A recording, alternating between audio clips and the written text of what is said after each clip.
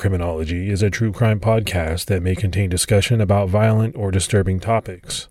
Listener discretion is advised.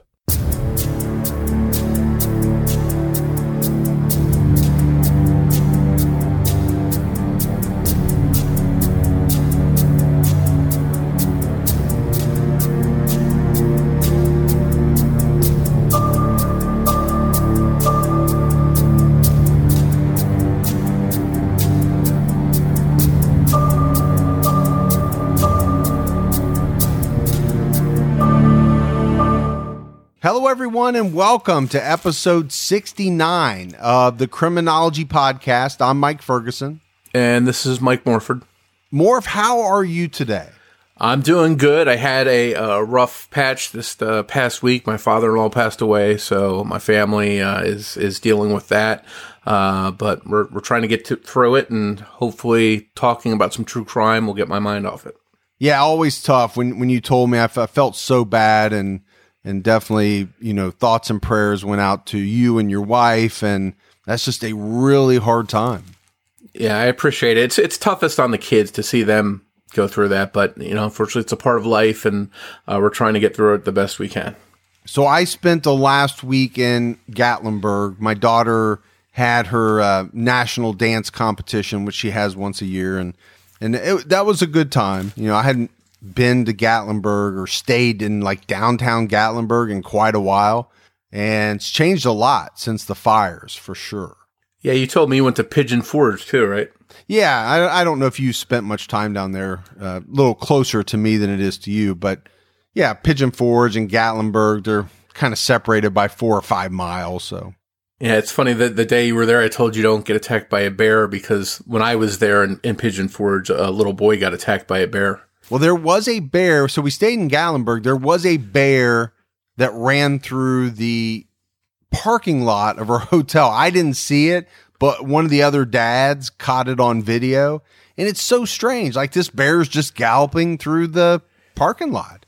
Yeah, I think what's funny is they tell you if you see a bear to try and make yourself look big and don't run, and just to stand there and not be afraid. But I don't know how you're not afraid in that situation.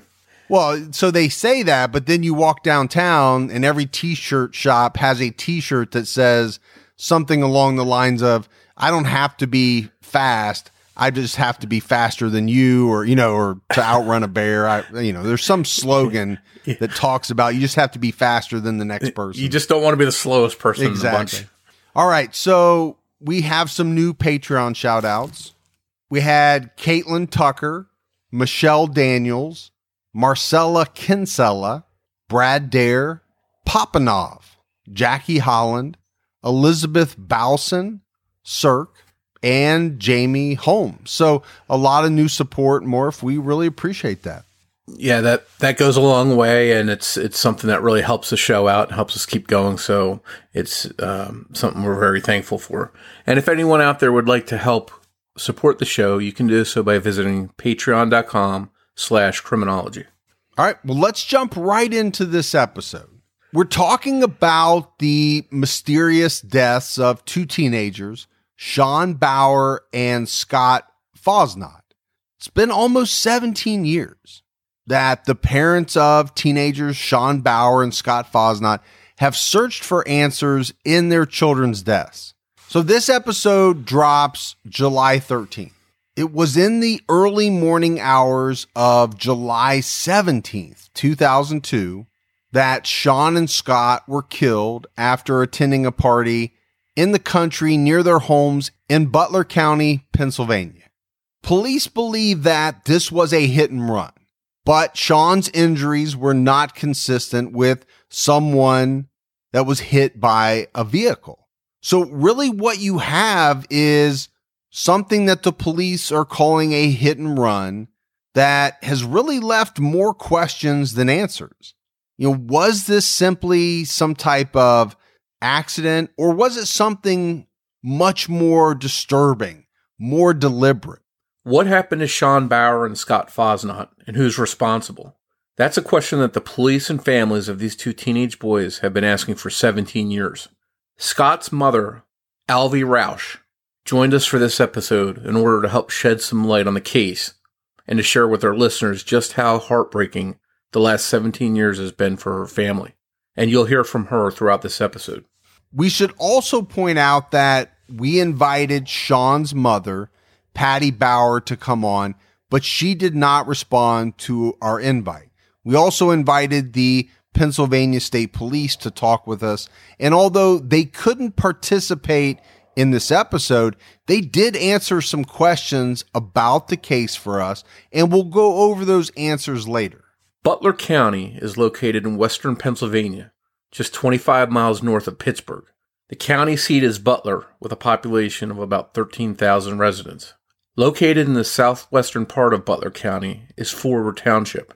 It was established in 1854 and named after the Honorable Walter Forward, who was a judge in Allegheny County.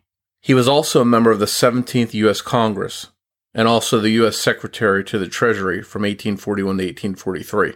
It was here where two teenage boys lost their lives in a split second. 15-year-old best friends, Sean Bauer and Scott Fosnot, both lived on Water Station Road in Forward Township. The boys enjoyed riding dirt bikes, drinking Kool-Aid, and hanging out with their friends. These were typical teenage boys doing typical teenage stuff.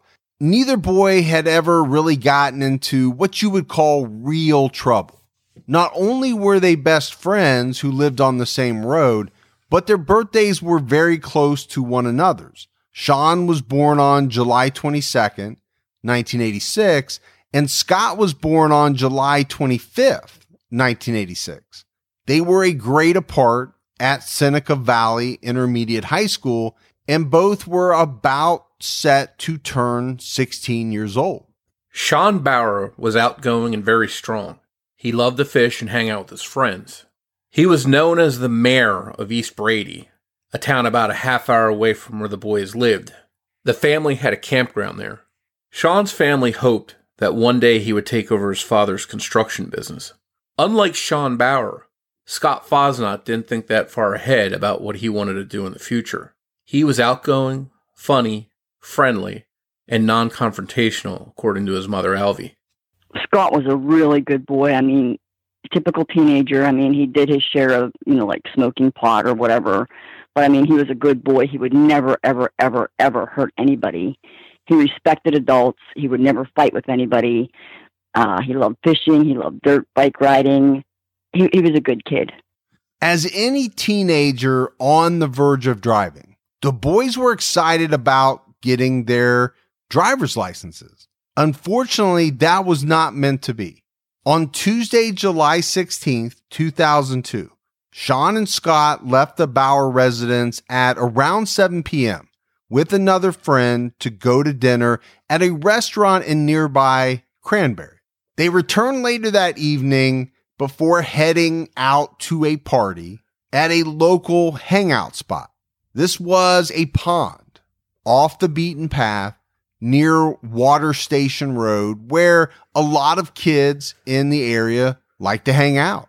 3 or 4 other friends joined Sean and Scott there. According to David and Lucy Mocker, whose son Brian was with them at the pond. Brian was good friends with Sean and Scott. The group spent time at the pond drinking. This is what a lot of the kids did out there. Sean and Scott specifically wanted to celebrate turning 16 in the upcoming days. Again, we're talking about teenage boys. So this behavior shouldn't be too surprising for anyone. I know more. If I go back to that point in my life, and you and I were obviously at one time both that age, it was a long time ago, but I think we can both look back and admit that, like Sean and Scott, we did our fair amount of partying as teenagers. Yeah, I lived in a town probably similar to where they lived, and we'd always sneak out to the woods and to the local spot and hang out and talk and do what teenage boys do. Well, I don't know if I've ever said this before, but we owned a drive-thru growing up, so it was party time for me. Friday night I would just drive through and get a case of beer and some cigarettes, and I was off to whatever party. That's just what we did. But unlike a lot of people, I didn't have trouble getting alcohol because my family owned a drive-through. You're getting them in trouble after the fact. They didn't know about it. They weren't party to it. Yeah. At some point, the party broke up, and the boys went to visit the home of a teenager named Danny Rice. He lived nearby on Cash Dollar Road, a dark, infrequently used 2-lane road. They left Rice's home at approximately 1 a.m. to make the 1.5-mile walk to their homes on Water Station Road. And they had walked this route many times before, but unfortunately, the walk this night would be different. Just before 2 a.m., a 26-year-old woman named Linnea Bailey was driving to her home on Water Station Road when she spotted 2 teenage boys lying in the middle of Cash Dollar Road. These 2 boys were Sean Bauer and Scott Fosnot. Linnea Bailey called 911 on her cell phone, pleading for help. The next day, she would discuss finding the boys with a local news station, saying, quote, "The worst thing you usually worry about on that road is deer. I realized right away what I was looking at. This was the creepiest thing I have ever seen. I came up on them, and neither one flinched. I was almost too terrified to stop. My heart was pounding, and I was shaking so bad, I could barely hold the phone to my ear." And I tell you what, Morph, this is something that for me is hard to imagine. Coming up on a scene where, you think maybe it's a dead animal, especially in rural areas. Like I live in a fairly rural area. You've got some roads that at night you have to be super careful on because there is a very good chance a deer could run out right in front of you. So it's something that you see quite a bit, right? Deer on the side of the road. This woman finds out that, these are 2 boys. So number one, she's obviously shaken. But number 2, does that ever leave you? I mean, does, finding these 2 boys dead in the middle of the road stay with you for the rest of your life?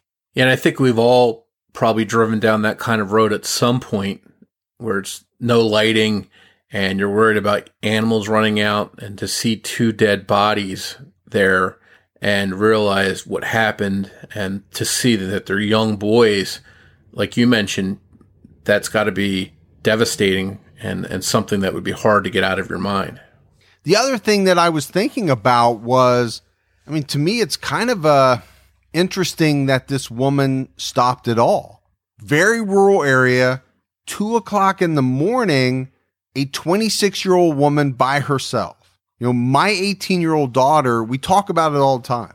And I hate to say this, but I tell her, don't stop, because I've read too many stories, Morph, about people setting a trap, faking that they're hurt or something like that. And again, I hate to say that because you want to stop and help people, but I don't want my 18-year-old stopping in a situation where she could get hurt. Yeah, that makes sense. Just simply call 911 and move on, because as much as we think we'd like to be the person that stops and help, you just don't want to get yourself in a situation where you're a victim of some sort. So this woman called 911. She had her cell phone with her. Emergency personnel arrived on the scene shortly after that and pronounced Scott dead at the scene. But Sean was still alive. A medical helicopter flew him to Allegheny General Hospital, Northside, where he died 90 minutes later. Sean was pronounced dead at 3:30 a.m. They had left Danny Rice's house at 1:30 in the morning, and then they were found at 10 minutes to 2 by a passing motorist. I was at work in the morning, and I think the police came in around 8 or 9. I can't remember what time it is, and took me in the office and was asking me, the description of Scotty, and I just knew in my heart that something happened to him. And then once they were giving me a description, I gave them a description, then they had told me. And then I had to go up to Butler and identify his body. An autopsy showed Scott died as a result of upper body injuries, which were so severe, the medical examiner believed that he died instantly from the trauma he suffered. These injuries were brutal and included a torn aorta and split kidney. Based on Scott's injuries, the medical examiner determined he had been struck by a vehicle at around 1:30 a.m. The initial impact was supposedly from the car that severed his aorta, and he was gone instantly. But yet he was supposedly drug under the vehicle for, 20 to 40 feet, but he had no head wounds. So if he was dead instantly and drug, his head would have been smacking off the road, and there would have been some kind of head injury on him or his face, I would think. So as you said, Morph, Scott's injuries were fairly easy to explain. And I don't think it was that hard for the medical examiner to make a conclusion about his cause of death. But that wouldn't be the case with Sean Bauer. Officials had a very hard time explaining Sean Bauer's injuries. An autopsy showed he died of head injuries, but he had 2 mysterious head wounds, and they really didn't correspond to the type of injuries expected to be suffered by someone that was struck by a motor vehicle. Police labeled Sean's death equivocal, meaning that they had no idea what caused it. Authorities theorized that Sean could have been hit with a vehicle's mirror. But what's very strange about this case is that no parts of a vehicle were found at the scene. Additionally, there were no skid marks at the scene indicating that a driver slammed on their brakes, and not a single piece of broken glass.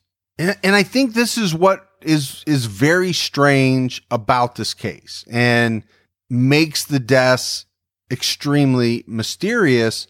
There's not enough evidence at the crime scene to support exactly how these 2 teenagers died. Now, the one thing we know, Morph, is that there had to have been somebody else involved. I think you have to classify this as a homicide, but that doesn't mean it was murder. It could have been an accident, but there's no way that Sean Bauer and Scott Fosnot died accidentally without some other person being involved, meaning either driving a car or something.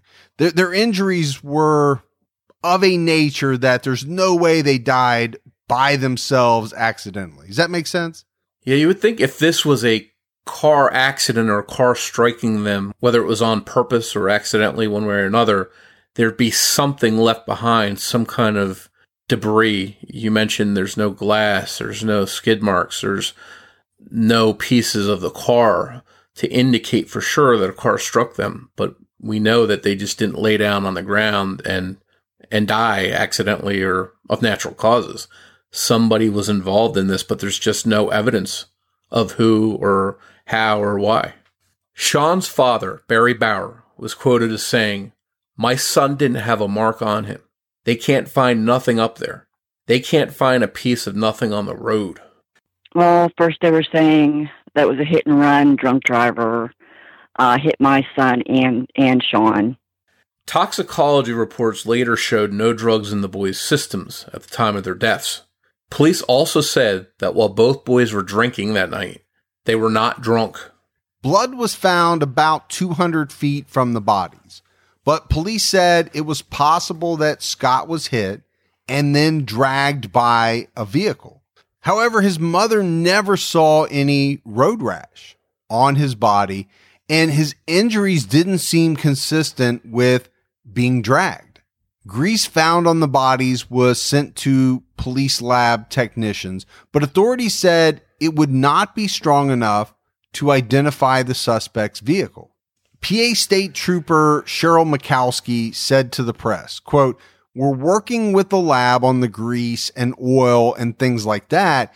Even if you would take the grease off of the body and tried to match it a week later, it would be different a week later." So Morph, when I see this, when I see this written where they're talking about trying to analyze car grease, my first thought is, man, they don't have anything. They are really grasping at straws to try to solve this case, because how are you going to match grease to a specific car. I'm not saying it's impossible, but that does not sound like something that is easily done. Yeah, I think to their credit, they were working with whatever they had, but as we mentioned, there's just nothing there.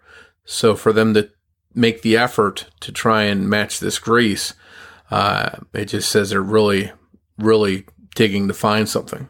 In a weird twist of fate, Patty Bauer, Sean's mother, was on her way to work about 3 hours after the accident. She saw the lights from the police cars, but had no idea the emergency personnel were trying to save her son. Police thought the person responsible for Sean and Scott's deaths was most likely a local.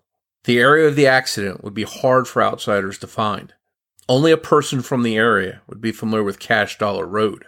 Alvy shared with us what she thinks in her mind might have happened after the boys left Danny Rice's home.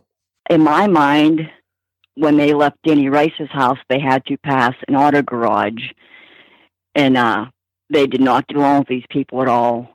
And this one guy that lived there was mean, and he was a drunk, and he just got back from a bar that night. And I think there was an argument between the boys and this person, and that's what happened. I actually don't even believe that a vehicle killed my son, which the police say, well, there's all evidence are pointing to where he was struck by a vehicle. But I don't believe that. I believe after the fact, he was ran over to make it look like a hit and run. On Wednesday, July 17th, state troopers stopped vehicles in the area, and they asked drivers if they had any information about the case. Investigators spread out. They knocked on doors in Forward, but that really led them nowhere. Police had no suspect. They didn't even have a description of the type of vehicle that was involved in this incident. Like we said, they really had very little to go on. 2 days after the boys were found dead, the Pennsylvania State Police held a press conference to announce 2 rewards were being offered for information leading to the arrest and conviction of the person or persons responsible for the teens' deaths. A Bauer family friend, Richard Zoel, approached individuals and a few businesses to donate money for a reward. He was able to raise $10,000. On top of that, the Pennsylvania Crime Stoppers offered an additional $2,000 reward. Within days of the boys' funerals, wanted posters seeking information on their deaths were plastered on storefronts all over Evans City, which is one of the bigger cities in Butler County. Citizens Bank of Evans City opened an account for a reward fund, and donations began pouring in from individuals and local businesses. However, no one came forward with information. A few months went by without any breaks in the case. Then, in September 2002, 21-year-old Riley Schneider of Cranberry was arrested for providing the boys and their friends with alcohol on the evening of July 16, 2002. According to the charges, Schneider brought the teenagers both rum and vodka, but Schneider was not suspected of killing the boys. It's unclear why or how police ruled him out. At the time of Riley's arrest, police indicated that more arrests were likely to come. That same month at a news conference, the mothers of Sean Bauer and Scott Fosnot, Patty Bauer and Alvy Roush, asked for the people responsible for their sons' deaths to come forward to end their agony. No one did. And I think we've talked about it before, Morph. This is an agony that, unless someone has lived through it, which neither you and I have, you just can't really know the depth of it. I can imagine that it would be all-consuming. It would be complete darkness. Obviously, something that I never want to have to go through, something I wish that so many parents didn't have to go through at all. Yeah, I agree with you. It's terrible when we cover these kinds of cases where these parents are searching for answers. And a lot of times we're talking about missing persons cases when the parents just want to know what happened to their children where they're at. Here, the parents have the bodies of their children, but they still have no idea what happened to them. And that's got to be just as frustrating, I would think. Yeah, this is a very different case. Right? We have not done a lot of cases that I think are similar to this, you said equally frustrating. And I would agree with that. The frustration of not knowing where your child is, that's one thing. And that comes in, in the disappearances that we talk about, knowing that your child is dead, but having no idea how it happened really, or who was involved. That's a different type of frustration. But I think it would eat at you in somewhat of the same manner. The next month, Rodney and Sue Nice erected a billboard in their yard on Mars City Road. The purpose of the billboard was to remind people of the reward money.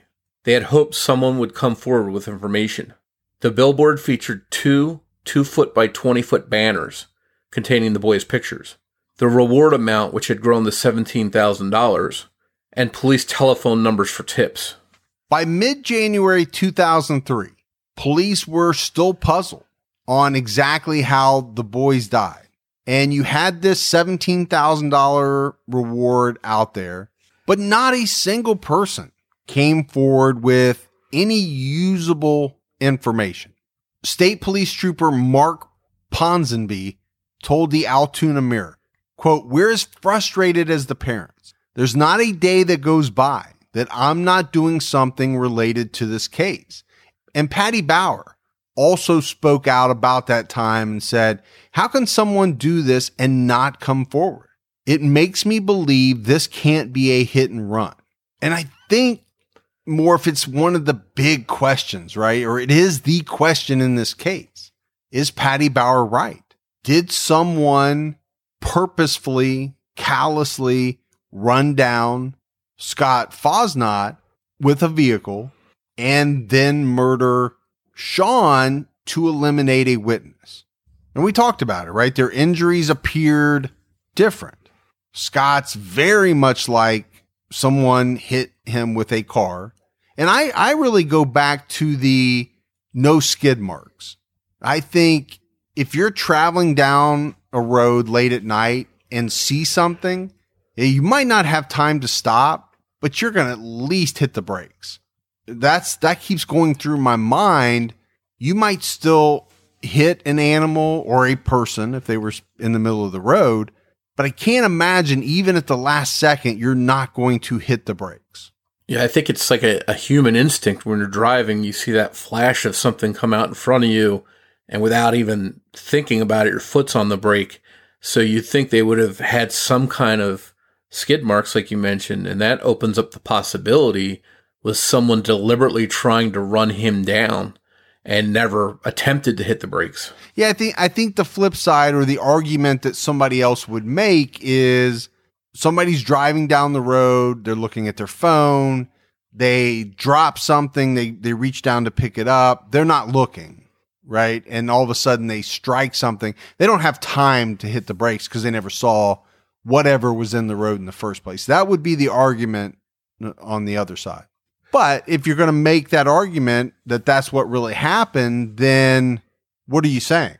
Someone was so scared that they accidentally hit someone that they chose to just drive off and never come forward? It's possible. We do hear cases where people frequently, there's news reports of hit and runs, and the question is why? If it's really an accident, you're likely not going to face any kind of charges. So that opens up the possibility maybe they were drinking and driving and they didn't want to get in trouble for that. Or again, the scarier option is possibly because they were doing this on purpose. Yeah, with the accident, then I think you have to answer the question, well, then what happened to Sean? At the end of April 2003, another arrest came in this case. Like in the previous September arrest of Riley Schneider, another adult was charged in relation to supplying alcohol to the boys.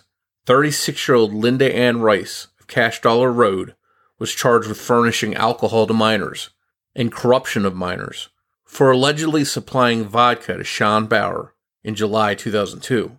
Linda is the mother of Danny Rice, who the boys visited before they died. Authorities said that about a week after Sean and Scott died, Linda Rice apologized to her son for supplying the alcohol and believed that their deaths were her fault. According to court documents, Linda Rice received money from Sean Bauer to buy vodka. Rice drove Sean and 3 other underage kids to buy the alcohol. She then drove the kids back to the local hangout, the local party spot, because they wanted to hide the vodka there for later. Sean and some friends drank the vodka on the night of July 16th, 2002. This is all according to police. Scott Fosnot was not mentioned in the affidavit. At a hearing in August 2003, Rice pleaded guilty to the charges. She was then scheduled for a December 11th sentencing. But when that time came, she was a no-show. So a bench warrant was issued for her arrest by Common Pleas Judge George Hancher. Rice turned herself in on December 16th, 2003. Her sentencing was then scheduled for March 2nd, 2004, and it was at that hearing Judge Hancher sentenced Rice to 2 years probation. In July 2004, marking the 2-year anniversary of the boys' deaths, a new billboard was erected at the intersection of Mars and Evans City Road in Forward Township and contained color photographs of the 2 boys and asked the public for help in solving the case. The billboard read, "Someone knows. Could it be you?" The appeal for information was reinforced with other signs and flyers carrying the same pictures and the message, "Please help these parents. $20,000 reward." It also listed the number of the Pennsylvania State Police at Butler. Scott Fosnot's mother said at the time, "We don't want to look at these signs the rest of our lives. We want them down." Patty Bauer, Sean's mother, added, "Hopefully someone will have a conscience and come forward so we can get hold of our lives." But like many times before, no one came forward. And the police came out and said, there's always someone who knows something. They may be assuming we already know it. There's someone out there who has information we can use, and we want to hear from them. Police asked the public to think back to the time of the boys' deaths, think back to anyone who may have acted out of the ordinary, anyone that had some type of vehicle repairs done, someone that left town, or someone that once owned a vehicle that all of a sudden disappeared around July 2002. The possible reason why the person responsible has not come forward could be for fear of the penalty of the fatal hit-and-run accident. According to Pennsylvania law, a driver of any type of motor vehicle involved in an accident that causes injury or death must stop and stay at the scene of the accident until medical help arrives. The driver is required to give their name and address, present their registration and license, and call police. Under the law, drivers caught and convicted of causing a fatal hit-and-run accident will face anywhere from 1 to 10 years in prison. The crime is a second-degree felony and carries fines of up to $2,500, not including damages to the family of the victim. Despite the fact that no one has come forward, the boys' families have vowed to never give up until the person responsible is arrested. Barry Bauer, Sean's father, has said, "I want the people responsible to know we're not going to stop. We're going to continue keeping it in the public eye. We knew all along it was just going to take time. They told us that from the beginning. I feel certain they're going to get them." On the 3rd anniversary of the boys' deaths, family and friends gathered for a candlelight vigil on Cash Dollar Road at the spot where Linnea Bailey found their bodies. By this point, police still believe the boys died as a result from a hit and run, and that their deaths were less likely the result of a premeditated attack. So we fast forward to July 2012. This is 10 years after the death of Sean and Scott. Not really much has happened with the case. Police are still perplexed by the lack of physical evidence. And Alvy Roush was becoming desperate. She wanted answers so badly to what happened to her son and his friend that she would do anything. And it was around this point in time that she turned to psychics for help, specifically sisters Suzanne and Jean Vincent. The sisters are from Butler County, and claimed to be psychic mediums, psychic profilers, and even ghost hunters. For over 25 years, the Vincent sisters have worked on a number of cases, including the case of Caylee Anthony. They also worked on the missing persons case of Alicia Markovich, whose case we discussed in episode 53. The sisters have been on ID show 6 Degrees of Murder. So they were contacted by Alvy Roush after she had a vision herself of what happened to the boys. In 2017, Alvy opened up about her vision and dealing with the Vincent sisters to a local newspaper. She was quoted as saying, "This is going to sound weird, but everything just came rushing into my head. I saw everything that happened that night. It really scared me. There was no stopping it. I saw my son hit by a vehicle, and Sean was hit on the head with an object. The person Alvy saw in her vision causing Scott's injuries lives on a road close to the area where the boys were found. Alvy says she knows this person." Here's what the Vincent sisters said about their involvement in this case. During the psychic reading, we were able to pick up some impressions and some clues as to what happened to Scott and Sean. And as we were picking up these clues, we kept feeling a sensation that the person who did this had owned a pickup truck, and also that the person had brown hair, and that the person was a little bit chubby at the time of the boys' deaths. And the sisters said that they kept getting this feeling of a W. A W is connected to the person that had run over the boys. This is what the sisters said. Now, what is strange is that that letter also matches one of the names of the person in Alvy's vision. The psychics really were no good, but I figured, anything is worth a try. But they didn't give me any information at all. And Morph, I think, we've had cases before where people have turned to psychics. I got the sense with Alvy that she would have done anything at this point, right? So many years had gone by. The police hadn't been able to give her the information she's looking for. So she's looking for alternate avenues. And we've mentioned before when we talk about psychics to take what they say with a grain of salt. But at the same time, I think if I or many other parents were in the same position, we'd pull out all the stops and try and do whatever we could, including reaching out to psychics if we thought they could help. In October 2018, Alvy Roush publicly stated she feels as if she had hit a dead end. Alvy discussed what keeps her going and what she's tried to do to keep pressure on officials to try and solve this case. She pleaded to the Attorney General, Josh Shapiro, for help.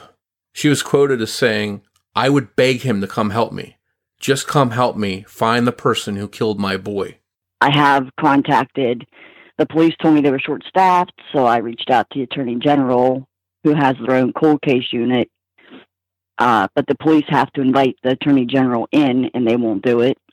I've had meetings with the lieutenant, the investigator, the DA, trying to get more help up there and trying to get them to go back to the person I thought was responsible for doing this, and they won't go back. They said that they want to take new avenues, and I said, you can take your new avenues, just don't forget this one, just go down this one more time. I think at this point, from what they've said in newspaper articles and to the press, the families believe their best bet is a deathbed confession. Alvy has also said that she believes the person responsible was someone that police questioned in 2002, and this is the same person that she claims to have seen in her vision. Now, she's never publicly mentioned this person's name. Barry and Patty Bauer have always stated that they believe the person who killed their son is someone they know. As we mentioned, July 17th, just a few days after this episode will air, marks 17 years since the deaths of Sean Bauer and Scott Fosnot. Not much has happened with the case over the last couple of years, but the boys' parents still hold candlelight vigils and hope that one day the person responsible will do the right thing and come forward. We asked Alvy if the approach of July every year is especially tough on her. Yes, it is. I mean, it's 17 years already, but it feels like it just happened yesterday. At this point, so many years later, Scott's family just wants answers. They're more concerned about getting answers than they are about justice. But just because they want answers doesn't mean they don't still suspect certain people. Alvy told us more about the person she suspects may have played a role in her son's death. This person and his family did not get along with the boys. In the May before the boys were killed, kids from that house tried running the boys down on their quads. It was just a mean family, and they had to walk right by that garage when they left Danny Rice's house that morning. When they questioned this person, he was working on a vehicle, and he took his good old time getting out from under the vehicle to talk to the investigator. And then I guess they talked for a little bit, and he lawyered up and refused a polygraph, and that was pretty much the end of talking to him. It's very frustrating because then a few years later, this guy got thrown in jail because he was in Mercer County at a race car speed track thing, and he was drinking, got drunk, and the 16-year-old kid was standing around the fire because they had a bonfire, and he got mad for some reason, and he threw a can of gas at that kid into the fire and almost killed that kid. So he did, I think, 7 or 8 years in prison for that. As we mentioned early on, we really wanted to have the Pennsylvania State Police come on to help dive into this case with us, but they couldn't participate. But Trooper Max DeLuca was kind enough to answer some questions for us to help us clear some things up. So Morph will read Trooper DeLuca's response, which was pretty much one answer that encompassed all of our questions.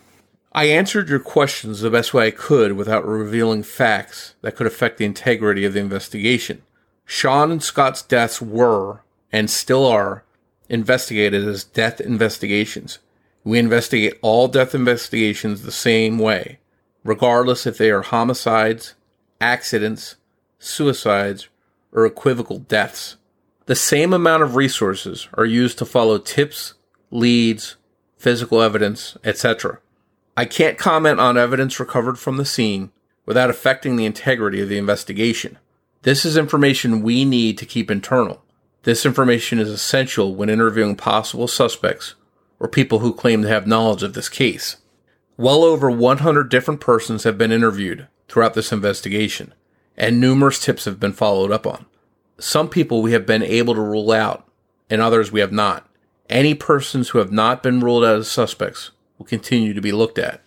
Whoever committed this crime should be carrying a huge burden on their conscience and living with a lot of guilt. Hopefully the person responsible has told someone over the years, since this person is unwilling to come forward themselves.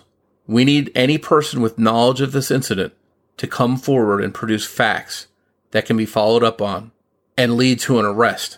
I believe this case will be solved, and we just need that one person that has intimate knowledge to come forward and cooperate with police. So first of all, it was really cool that Trooper DeLuca responded, right, Morph? And then I think secondly, what he says makes a lot of sense. And you and I think, have talked about this before. I mean, the police can never fully divulge everything, right? They can't tell you everything they have or everything they know because, like the trooper said, they need to hold some of that stuff back because that information is very important when you're interviewing possible suspects or when somebody just walks in and says, hey, I have information. That helps the police know whether the person's telling the truth or not. Yeah, I thought even though he couldn't come on the show directly, just to answer some questions and touch on points that listeners might be interested in was very helpful. Yeah. So we appreciate that very much. We asked Alvy what she thought an appropriate punishment would be for the person that killed her son if they are identified. I think life in prison would be appropriate. My son's gone forever. No bringing him back. And they're still living their lives. They have their children. They have their grandchildren, possibly. And they have no remorse, obviously. 17 years later, the death of Scott Fosnot continues to be hard for his family. I think that's obvious. Alvy talked a little about the effect this case had on Scott's siblings. Oh, very hard. harder on my daughter because she was only 12 when this happened. I'm sorry, she was 10. She was 10 when it happened, and it's still, I mean, she has depression, she has anxiety, and this is something she also can't get past. One thing we wanted to know was that since Alvy lived in that community for years after her son's death, were there times that she thought she may have interacted with her son's killer? I worked at Viola's in Evans City, and everybody who came in, I looked at them because everybody in my mind was a suspect. They could have done it. Finally, we wanted to know what keeps Alvy going after so many years, and how does she find it in herself to keep searching for the truth? What does she want to say to the person or persons who killed her son?